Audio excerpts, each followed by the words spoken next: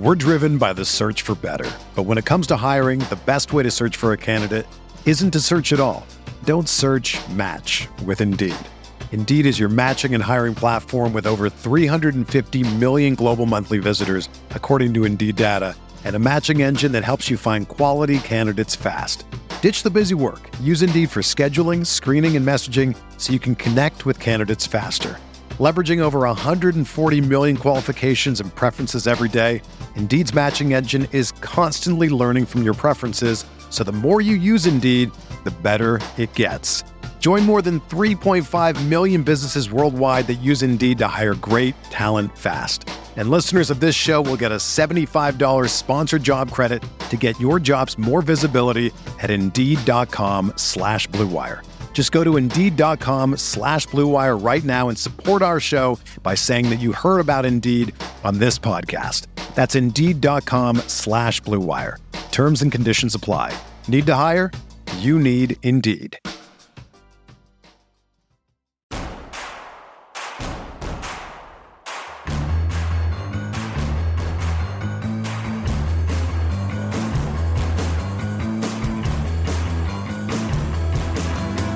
From your favorite source for Chicago White Sox talk, delivering news, interviews, analysis, and more. This is the Sox Machine Podcast with your hosts, Jim Margalus and Josh Nelson. Thanks, Rob, and welcome to a new Sox Machine Podcast. I'm your host, Josh Nelson, and it's Wednesday night, June 22nd, as we record this new episode, which is after the Chicago White Sox and the Toronto Blue Jays series. Here's the good news. The Chicago White Sox won that series against the Blue Jays, taking 2 out of 3 games. The offense scored 20 runs in 3 games, which is great. We saw some home runs, which is great. We saw a late comeback that turned into a 12th inning walk-off victory. That's great. There's a lot of positives out of this series. The bad news, oh my God, the injuries continue to pile up for the White Sox. And players who are clearly injured are trying to play through these injuries, even though some can barely run. The bullpen is gassed, and Lucas Giolito had another meltdown. We are going to discuss both parts, plus look ahead to the weekend series, as the Chicago White Sox will be facing the Baltimore Orioles for 4 games this upcoming weekend. Joining me now is the managing editor of SoxMachine.com. It's Jim Margalus. And hello, Jim. The White Sox took 2 out of 3 against the Blue Jays. That's a great outcome. They are 33-34 in the season, with a shot being above 500 by Monday. But we need to talk about the injuries, because this is now becoming a pressing issue, and the depth is exhausted. I mean, Adam Hazley ran into Danny Mendick, so the White Sox are now awaiting an MRI as Mendick has significant bruising on his right knee. Adam Engel left Wednesday's game with the right hamstring barking on him.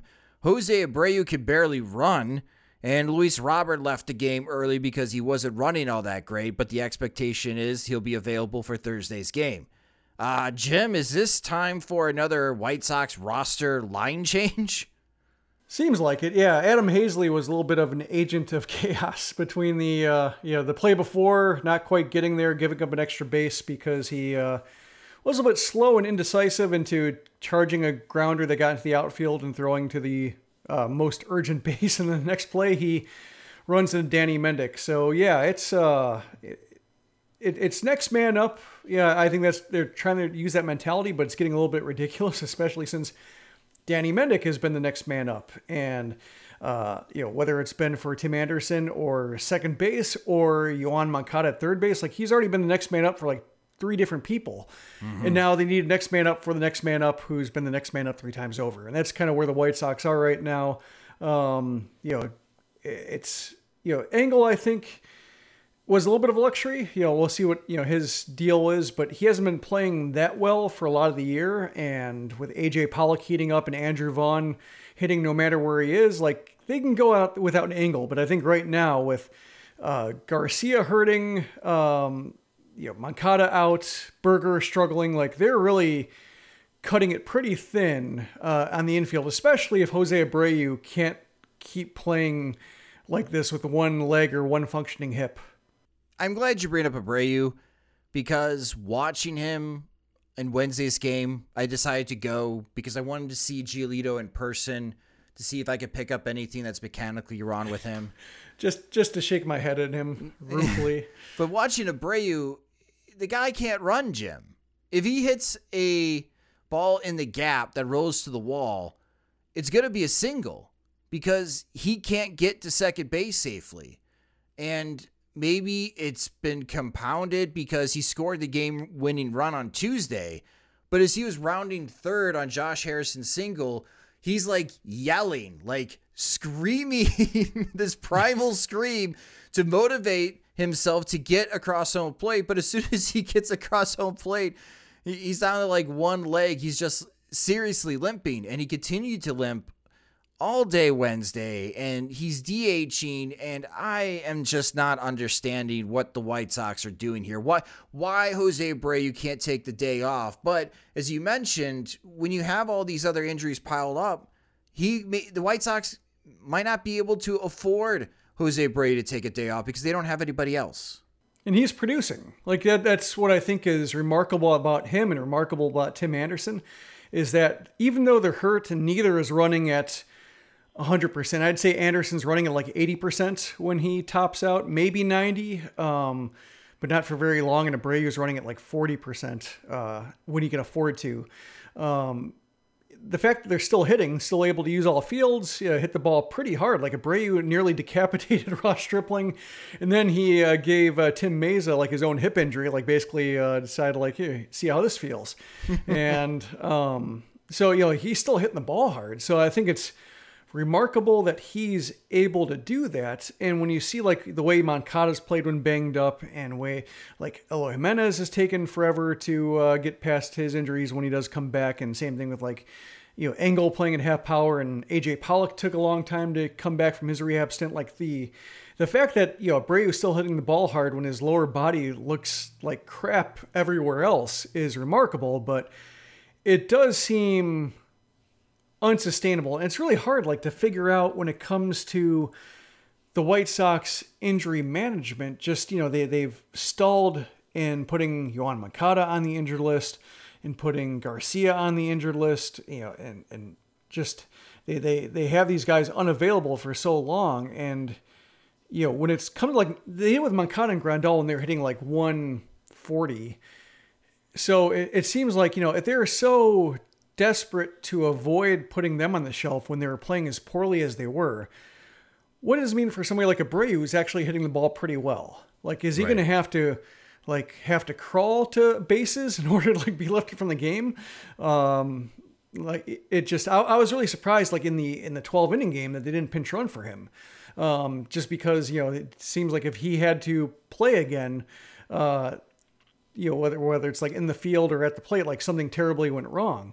But he ran for himself and he scored, but it just to what end is what I'm thinking of when I watch him doing this. And I don't know, just because I don't really have a whole lot of faith in what the White Sox are doing injury wise and their ability to, I guess, cope with them, manage them, prevent them, everything injury related. I don't really like right now. Well, the White Sox only have two position players that are part of the Charlotte Knights that are on their 40-man roster, and that's Gavin Sheets and Romy Gonzalez. But Jeff Cohen from Future Sox, who is reporting for us down in Charlotte on the Knights, has told us that Romy Gonzalez is not 100% and may not be available to play. So that really leaves just Gavin Sheets, who might swap out for Danny Mendick. And if Sheets does get called up, then Sheets can play first base and Abreu can continue to DH. Vaughn could take one of the corner outfield spots. So you might have an outfield configuration of AJ Pollock in left, Luis Robert in center, and Andrew Vaughn in right field, with Gavin Sheets playing first base and Jose Abreu DHing, because Abreu doesn't want to give himself a day off. That's just how Jose Abreu is. I have to imagine, though, Jim, because they're going to need some middle infield help, that it might be time for another player in this 40-man roster to get DFA to make room for another position player to be added on, right? Because I just don't see where you calling up Gavin Sheets is enough to address the position player issue with these injuries. Well, where are they going to cut from? Can you part with Parker Markle? What Yes. about Johan Ibar? Yes. Do you really want to rattle this organization to the core by losing them? Think before you speak. Come on. What was Parker Markle's last appearance? How well did he throw? I think a third of an inning. He stuffed the box score. Stuffed the stat sheet. That's a nice way to put it. Lots of hits, lots of runs, walks, more balls than strikes. A lot going on. A lot going on. Yeah. And he's 31 years old. So I'm okay. I'm okay if Parker Markle gets let go if the White Sox have to add another position player to the 40-man roster. I feel like they have no choice. Could the White Sox, let's say Rick Hahn agrees with me and he's got the same stream of thought. Could the White Sox go bold here and call up Lenyn Sosa? Well, he's not starting tonight or Wednesday nights for the Barons. That'd certainly be cool. Like, that's watching Sosa this year and watching what he's doing in Birmingham, slashing a strikeout rate the way he has, drawing more walks, like he looks under control there. So it seems slightly desperate that they would call him up. But when you see like what Romy Gonzalez did last year, and Gonzalez had a strikeout rate above 20% and above 25% when he was with Charlotte, it's like Sosa's is around 15%. Haven't looked it up recently, but I mean, like, he's basically good for at least one hit every day, still hitting homers, still hitting for power. He's hit over 300 every month. He's got OPS of 933 on the season, slugging, basically, he's like OBP is over 350 every month. So he's been really steady in how good he is. Like, he's had some hot streaks, but the cold streaks really have not been, he hasn't really lost his way like the way like Brian Ramos did in May. Like, he hasn't had that real big rut. So I like what he has to offer. He's definitely, like, the power is legit in the sense that, like, his swing looks different. Like, his lower body is a lot more engaged in his swing. So he could maybe turn around some major league pitching in a way that, like, Yolbert Sanchez could not do. Like, Sanchez is a hands-oriented hitter. He's somebody more like, I would think, like Josh Harrison. And I think, with the way that Josh Harrison is playing now, I don't think you need another Josh Harrison on the roster, which is what Yolbert Sanchez would be. So if you're looking for like a bit of upside, a little bit of diversification of game and style and maybe impact, I think Sosa would be the guy to try out. And he has to be added to the 40-man roster after the season anyway, because he would be eligible for the Rule 5 draft. So it's not a bad idea to give him a look now, especially if Tim Anderson, they're still handling him gently and want somebody to cover shortstop. I think he would be the guy. And you could move Josh Harrison to third. So Harrison could start at third. Lenyn Sosa could be at second base. And then Tim Anderson's playing shortstop. And you still have Lurie Garcia on the bench, who is not comfortable right now making spot starts for the White Sox. Today, he was only pressed into service because of emergency reasons, and he filled that time at shortstop, and then he went out to center field when the White Sox benched Luis Robert to save his leg. So, I mean, it's an interesting thought. It would be bold, Sosa skipping AAA and going straight into the major leagues. But at this point, why not? I guess that's the question that I pose, because with all these injuries, you don't have a lot of straws to grasp right now from a White Sox perspective, Jim. Yeah, I think, with Sosa, if they called him up and it didn't go well, I think they would just send him back to Charlotte. Like, he hasn't played in Charlotte yet, so they'd basically, like, go out of order. But if they had to send him down, like, okay, maybe Charlotte will look easier for you. The way that, like, Jake Berger and Gavin Sheets have had better stints in Charlotte after getting a look at the major league level. So maybe it's a case where, right now they don't see, if indeed they've, he's not in the Birmingham lineup because they're calling him up. In this world, let's let this hypothetical, and maybe by the time people are listening to this, it's not a hypothetical. It's a case where they just say, like, we don't feel like his development is going to be thrown off. It's not like a Mike Rodolfo situation where he's striking out 37% of the time and homering 63% of the time, and like, which way is it going to work in the major leagues? Like, this is certainly more solid, I think. And it's a case where it might be somebody who buys you a month before the adjustments come in and it gets rougher. So I think it'd be worth a shot. And I think Sanchez was more appealing when Harrison wasn't hitting because they could just use somebody who could put the ball in play and play a capable second base. But now if Harrison is Josh Harrison, more or less, the guy they thought they were getting, then I think they can be a little bit more bold here. This series featured two of the hottest offenses of June, and I have to say that both teams lived up to the billing with the amount of runs that we saw in these 3 games. The Blue Jays scored 22 runs while the White Sox scored 20 runs in these 3 games. How are you feeling about the White Sox offense, Jim? Because for those that have listened to us since the beginning of the season, I feel like we started off with the White Sox offense is producing. They're 6-2, to blaming the offense for all of the team's failures and why they're below 500. But in the last week or so, they've really picked up as far as the run production. Are you feeling better about this White Sox offense?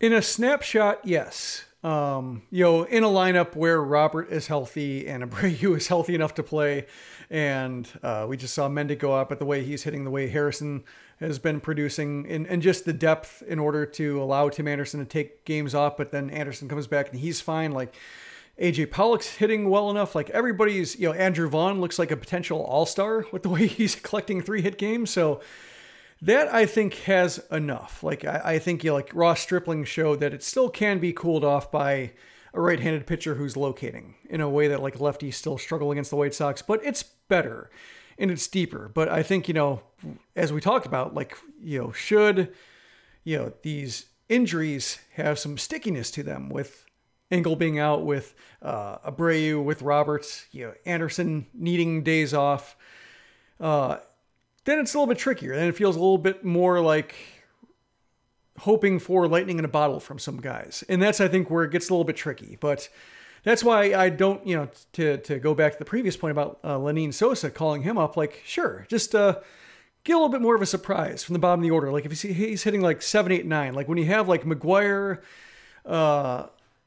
Leury, kind of like down there, and you're not expecting much when they come around. Although McGuire's been playing okay, but like Zavala, same thing. Like if you're just looking, if the bottom third of the order looks pretty non-existent on a given day, I think he adds a little bit more texture to that lineup to make it seem like, at least I'm not going to change the channel or, go walk the dog during this inning. I think I'm going to hang around and see what he does. And that's a case where, hopefully, Anderson can play at least like 2 out of 3 days to make that, less important, and Harrison's progress can stick. And then it's really just more of a matter of like making sure Jose Abreu is healthy and not asking too much of Jake Burger, like taking some of the stress off him, spelling him with Sosa there, or, if Harrison starts there and having, Garcia start second, like just being able to not have third base be all about Jake Burger. Cause I think we are seeing some cracks there. Luis Robert had a big series. He drove in 7 RBIs in these 3 games for the White Sox. And with Tim Anderson back, as you mentioned, he continues to hit. He had multiple hit games in games 1 and 2 that he started for the White Sox. Unfortunately, he had some base running blunders where he got picked off twice at first base and not following the lead runner on a pass ball. So that was a bit odd. But yeah, I mean, when you got Anderson and Vaughn and Robert and Abreu going 1 through 4 and they're all hitting, yeah, that's where you're seeing the White Sox score 20 runs in a 3-game series. And it's spread out pretty evenly throughout those 3 games. And that's a good way of building a, winning series or winning streaks for the Chicago White Sox team, which is what they still need to do as they are 33-34 as they enter this weekend against the Baltimore Orioles. And we'll preview the Baltimore Orioles series in a moment, but we got to talk about more not good news for the White Sox, and that is Lucas Giolito.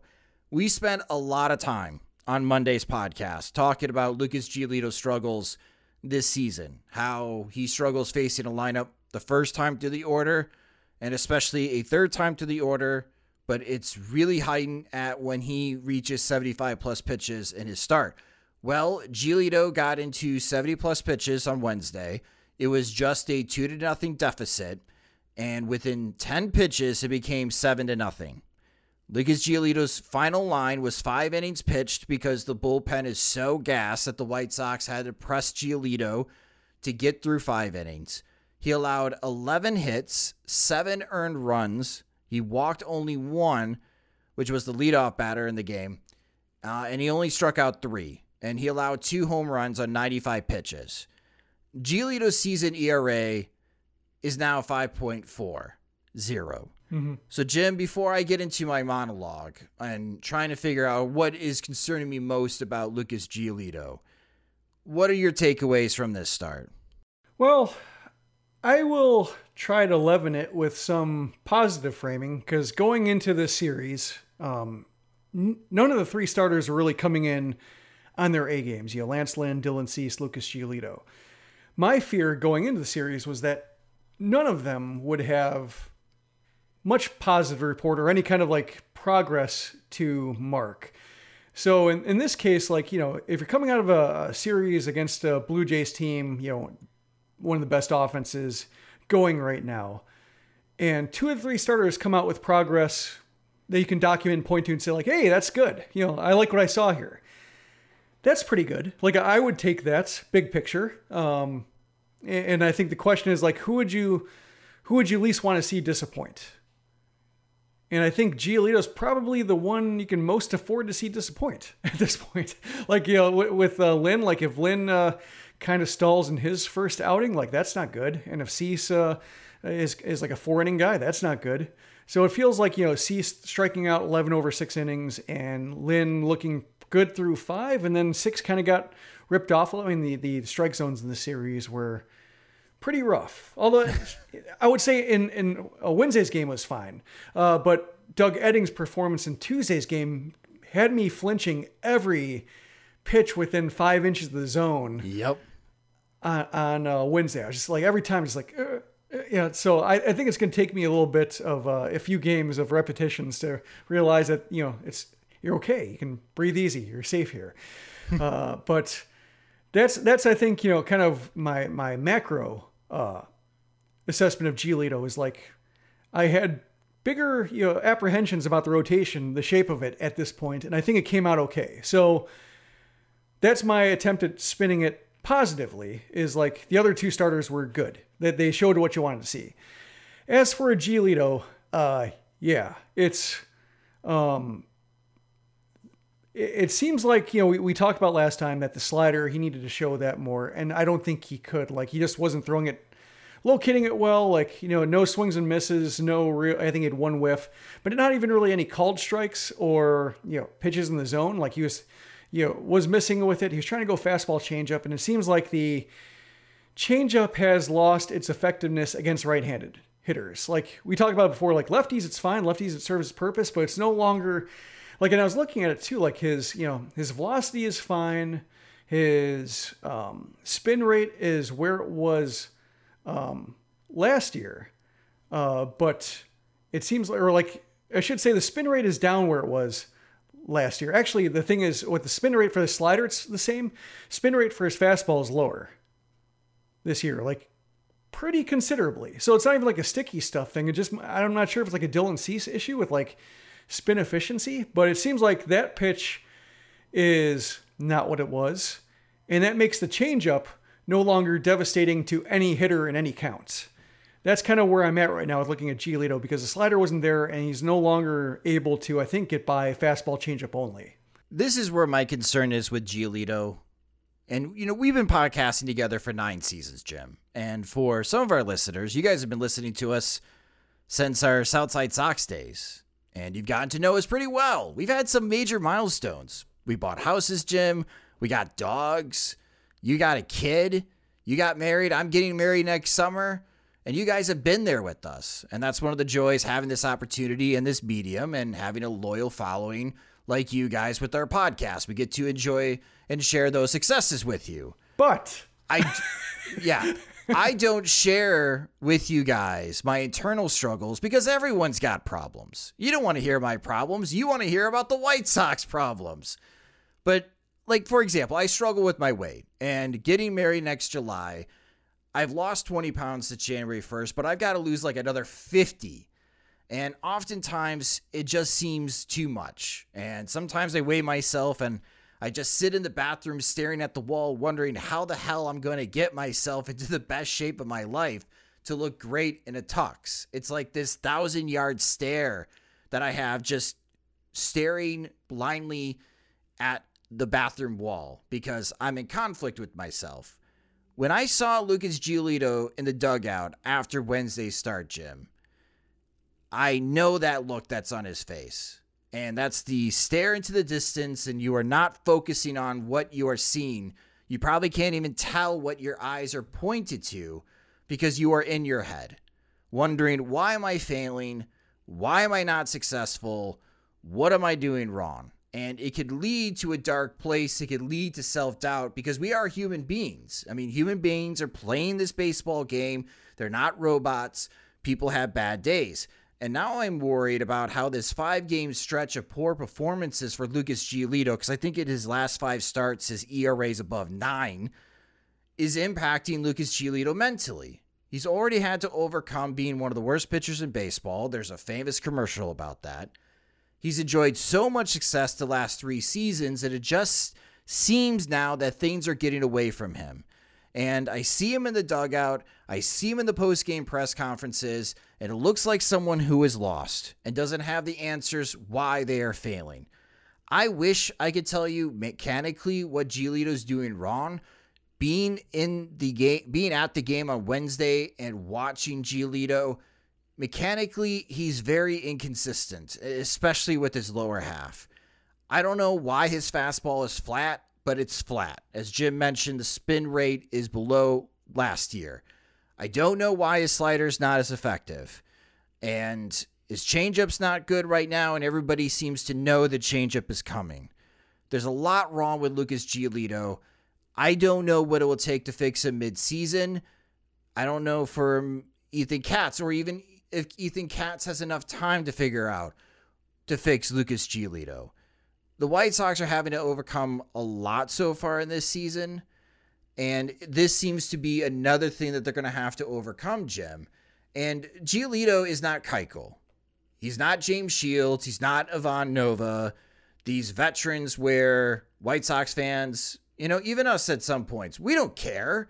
Ivan Nova gives up 6 runs in the 3rd inning. Have that guy throw 110 pitches. Who cares? Don't burn out the bullpen. He's a veteran. He's had his time. But Lucas Giolito is not that type of pitcher. So I am a bit concerned moving forward for someone that is struggling right now, 3rd time to the order, that he needs a confidence boost. And the way that Tony La Russa is managing his starting pitchers, I don't think they're ever going to heed my advice that in his next start, which is projected to be in Anaheim against the Angels, if he's got 5 shutout innings against the Angels and he's at 80 pitches, I think he should be done. But I think the White Sox are going to continue to press him, and it's going to put him in a bad spot. He may suffer another meltdown because this is the formula now that Lucas Giolito has demonstrated in his last 5 starts. And it's now a mental thing. I just don't know how he's going to recover mentally. And the White Sox really do need Giolito if they're going to come back and win the American League Central in 2022. I guess the good news is that they don't need Giolito to be like Giolito right now. With the way Cueto's throwing, with the way, Lynn is bouncing back, Cease is throwing, Kopech's. Like, they have enough depth to where, like, Giolito doesn't, he can have a bad month plus. I guess when I look at him, when I look at, what he's doing and coming into this start, like, I understood Tony La Russa completely, like, with his management. I understand where you're coming from with the 75 pitches and making sure he throws 5 innings, but after a 12-inning game with, so many pitchers unavailable, and you're down 3-0 in the 4th inning, like, you can't go chasing a win with a bullpen covering 2/3 of the game when you're down 3-0 win probability is like 20% or something like that. That's just a bad bet. That's like, throwing good money after bad, and you just have to, Giolito has to wear it. So, I get the urge to try to have like a neat 5-inning start for him, but he did not put himself in that position. And, he's kind of a big boy and he kind of needs to, he dug his hole and his team needed a certain thing from him. So, assuming, he didn't go into like the danger zone when it came to overwork. He just got hit pretty efficiently, I think, with the way the Blue Jays worked him. Like, giving up 11 hits, you'd think that might have taken more pitches, but they actually were pretty considerate with how efficient they put his balls into play. So there's that. But Yeah, I get I think the argument about, having like a nice, tidy 5 inning outing, but I think with the way he's throwing and the way like the spin rate is just flat, everything like, I think if it clicks, it clicks. If it doesn't, then I don't think it's necessarily managing him for his mentality. It's more managing for to win ball games, first and foremost, because he might only be a 5 inning pitcher or a 2 times through pitcher if his fastball is this flat and the changeup is no longer like useful against righties. So it just might be a case where, okay, you're a 5th starter now until proven otherwise. And watching the game and watching Giolito look really irritated on the mound when Ethan Katz is out there. Like, just he was talking into his glove, but you could tell like he was not happy, not chewing out. I don't think he was like mad at anybody but himself. But you watch Dylan Cease when Ethan Katz comes out there during one of his laborious 4-inning outings, and Cease, like, his expression never changes. And you don't know with him whether he struck out 12 or given up 12 homers. Like, that's just his expression stays the same. Giolito, like, he shows it more. In this case, like, he was showing a frustration I hadn't seen. And then you mentioned in the dugout, like, there's nothing to say when he's out of the game. Like, there's nothing to improve. He's just alone with his thoughts then. I guess my thought watching him there was like, well, Ethan Katz is already here. So where does he, like, I guess, my thought is, if Ethan Katz's pitching coach, does he go to Don Cooper for advice? Is that like, do they switch roles now? Like, who's going to be like the guy he goes to for that extra boost? That's, I think, the kind of fascinating subplot here in putting all their eggs in the Ethan Katz basket. I guess the good news is, like, other pitchers have shown enough progress to where, like, it's not all about Giolito, but that did strike me as like we don't, there isn't another Giolito whisperer here around the corner that he can call or bring in, fly in, etc. It's just like he's got to work through it with who's here. Yeah, and we'll talk about the upcoming starting pitchers for the White Sox against the Baltimore Orioles. Right now, I mean, Cease had one of his best starts coming off Tuesday night. Even though the game went 12 innings, he was fantastic. Maybe the wider strike zone helped him a lot. I think it did, but he still took advantage of that opportunity. You got Cueto coming up. You got Michael Kopech coming up. Again, we're not going to see Giolito again until he faces the Angels, but that Angels lineup is very potent. You will have to face Trout. You'll have to face Ohtani. That is not an easy road. And then eventually, Giolito is going to have to start some of these critical games in July against the Minnesota Twins and the Cleveland Guardians. And the White Sox really need prime Giolito to help out, to string along a 3 or 4 game winning streak. You don't want to win 2 games in a row and then the next game, Giolito gives up 7 in 3 innings, and then that could really wreck the rest of your week. So it is something that I'm trying to be mindful of, because I still consider Giolito part of the core, Jim, for this White Sox contending team. And I do think that it requires some resources to figure it out for him, because you still need him this season, and I'm assuming you're still going to need him in 2023, even though he enters his last year of control with the Chicago White Sox, his final year of arbitration. Although it is funny watching the series and watching Jose Barrios struggling with the Blue Jays. Yeah. Barrios, I think, has been the comp for Giolito. I think especially since Giolito's renaissance, but just kind of the same idea in terms of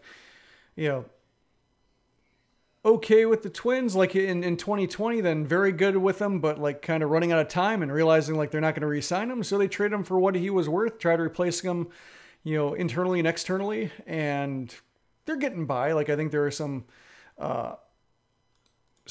cracks in the rotation that they have to worry about or mind. But, I think the way the Barrios is pitching right now, they're better off with who they got. So, yeah, I think he is part of the core.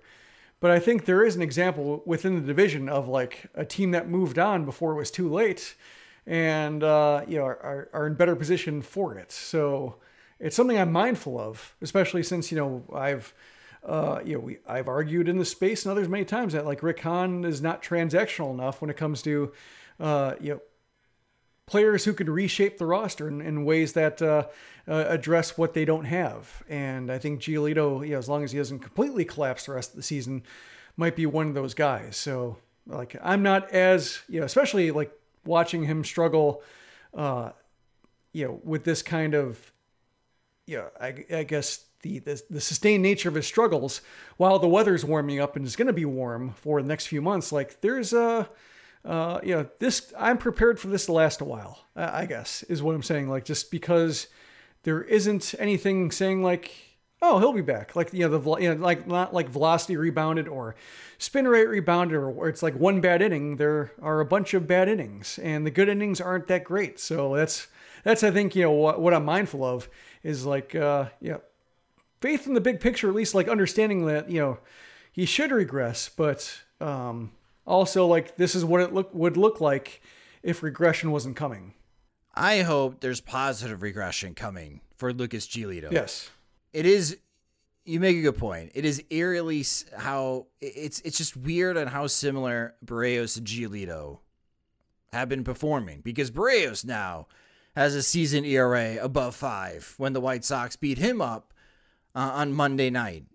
And he signed that long-term deal, and that doesn't look like a great contract right now for the Toronto Blue Jays, committing those types of years and money to Jose Barrios. And you got a lot of White Sox fans now saying, Jim, that maybe Rick Hahn has dodged a bullet here, possibly with Lucas Giolito.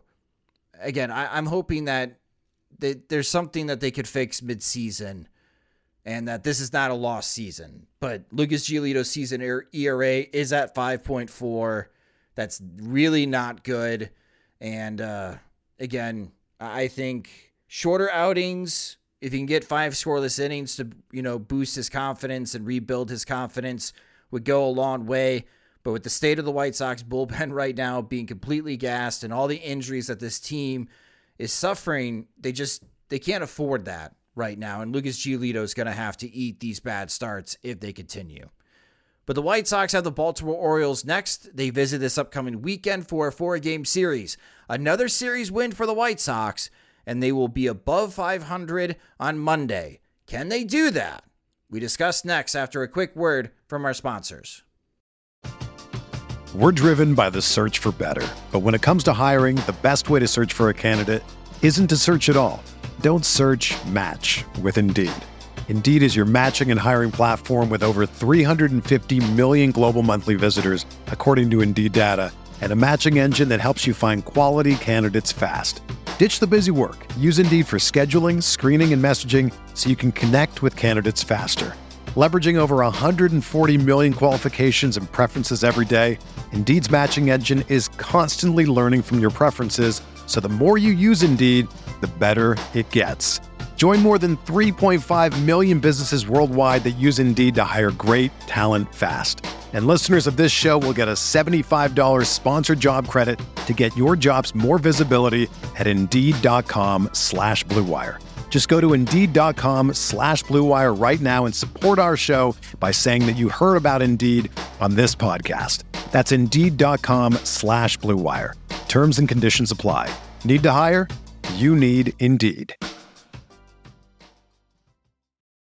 Welcome back to the Sox Machine Podcast. Yes, the Baltimore Orioles are now visiting the White Sox at Guaranteed Rate Field for a 4-game series. The Orioles are 30-39 this season, which is pretty good for them. They're 5th place in the American League East. They are 20.5 games back of the New York Yankees. In their last 10 games, the Baltimore Orioles are 6-4, so they are playing some pretty good baseball the last couple of weeks. When they are on the road, though, they are 13-22. They really struggle outside of Camden Yards. The pitching probables for this series between the White Sox and Orioles starting on Thursday night. This is a 7:10 p.m. Central Time start. It is also Pride Night at Guaranteed Rate Field. Dean Kramer's making the start for the Orioles against Johnny Cueto. Friday night at 7:10 p.m. Central Time, it's Kyle Bradish against Michael Kopech. Saturday and Sunday are 1:10 p.m. Central Time starts over the weekend. The Orioles' projected starter, it could be Austin Voth. It is to be announced on their end, but Lance Lynn is scheduled to make that start for the White Sox. And then on Sunday, it'll be Jordan Lyles for the Orioles against Dylan Cease. And Jim, when you just look at the pitching probables on paper, and you also look at the Orioles offense as a season, they rank in the bottom 10 in Major League Baseball when it comes to offense. You got to feel really good as a White Sox fan about this White Sox team possibly winning this series, maybe a 4-game sweep to conclude this homestand. Do you think the White Sox can do that? Do you think that they could win this series, win at least 3 out of 4 against Baltimore? I think they can, especially at home, just because I was looking at their pitching splits just to get an idea of how drastically the reconfiguration of Camden Yards left field has affected what they're doing and how they're going about their business, because I haven't seen that many games, at Camden Yards, just because the Orioles really aren't worth watching like this year. Like I haven't just, happened upon their games and stuck with them. But every time I see their left field, I'm like, holy crap, like that's insane. Just the renovation it went. And when you look at their pitching staff, like it's pretty good on the whole, but the home road splits are nuts. They've given up 25 homers at home, 52 on the road. Wow. It's a 694 OPS. OPS below 700 at home, OPS above 800 on the road. So it seems like they are, built to be, I guess, masked by that massive left field and just, all the balls dying on the warning track there, one hopping the wall. So I'm hoping that Guaranteed Rate Field in the summer, we're officially in summer now, that would be a good place to just use these splits, these tendencies, the way, the Orioles are kind of built to, or I guess the way the Camden Yards was rebuilt to mask some of the Orioles' deficiencies. Hopefully they can use that, the White Sox can take that and clobber them over the head with it, for 4 games. And at least, I think if they would go to Camden Yards, different story, just because, right-handed hitters pulling the ball in the air on the rare occasion they do, they might not have luck. You might get dragged into low-scoring games because it's impossible to hit the ball out to the left field. But at home, seems like this is a case where you can use that, just that weird discrepancy against them. I was a bit surprised about the Orioles offense and where they are ranking in Major League Baseball. They are hitting better in the month of June. They do have a team OPS of 715 before they played their Wednesday night game against the Washington Nationals. In this month, they're hitting 224. That's not great. 294 on base percentage. That's not great. They are slugging as a team 421. That's pretty good. That's top 10 in Major League Baseball in the month of June. They have 25 homers in 18 games compared to the White Sox, who have just 17 home runs in the month of June through 20 games. And looking at the Orioles offense, you got Anthony Santander, who's in right field, Ryan Mountcastle at first base, and Austin Hayes in left field. All 3 of these guys have double-digit homers for the Orioles this season, Jim, and they would be leading the White Sox in home runs. Are these the 3 guys that the White Sox fans have to pay close attention to against the Orioles and see on how the White Sox starters fare against them? I think I would rope in Cedric Mullins as well, just because I think he's shown well against the White Sox. Like he's the classic. I would say he was in the mold of like a Luis Arias last year, before Arias redefined himself into being like another coming of Rod Carew. But I think in the case of like Mullins, he had a great year last year, but also just a ton of speed, made things happen. Played good defense, like almost 6 wins, like from a player. So like he strikes me as somebody he's had a little bit of a down year, but relative to league offense, it's not that down. It just looks that way. Like a 303 OBP is like not terrible this year. He's also stolen 15 bases. So he's somebody I think who just, can make individual innings harder than they have to be. And that's somebody I'm keeping an eye on, just because, especially like say if it's a case where White Sox starters are, minding their own business and trying to take care of the guy at the plate, then he's somebody who could take 180 feet by himself. Yeah, Jorge Mateo, not great offensively, hitting 197 with a 233 on base percentage, slugging 315. That's not great. That's a 548 OPS He's got 74 strikeouts to 8 walks through 63 games. That's quite disparity. But he's stolen 17 bases. And Mullins, as you mentioned, Jim, has 15 steals this season. So I imagine if the White Sox make a mistake and they put Mateo and Mullins on, they're going to be running. Especially if it's Seby Zavala catching back there, because Reese McGuire is not going to be able to catch all 4 games.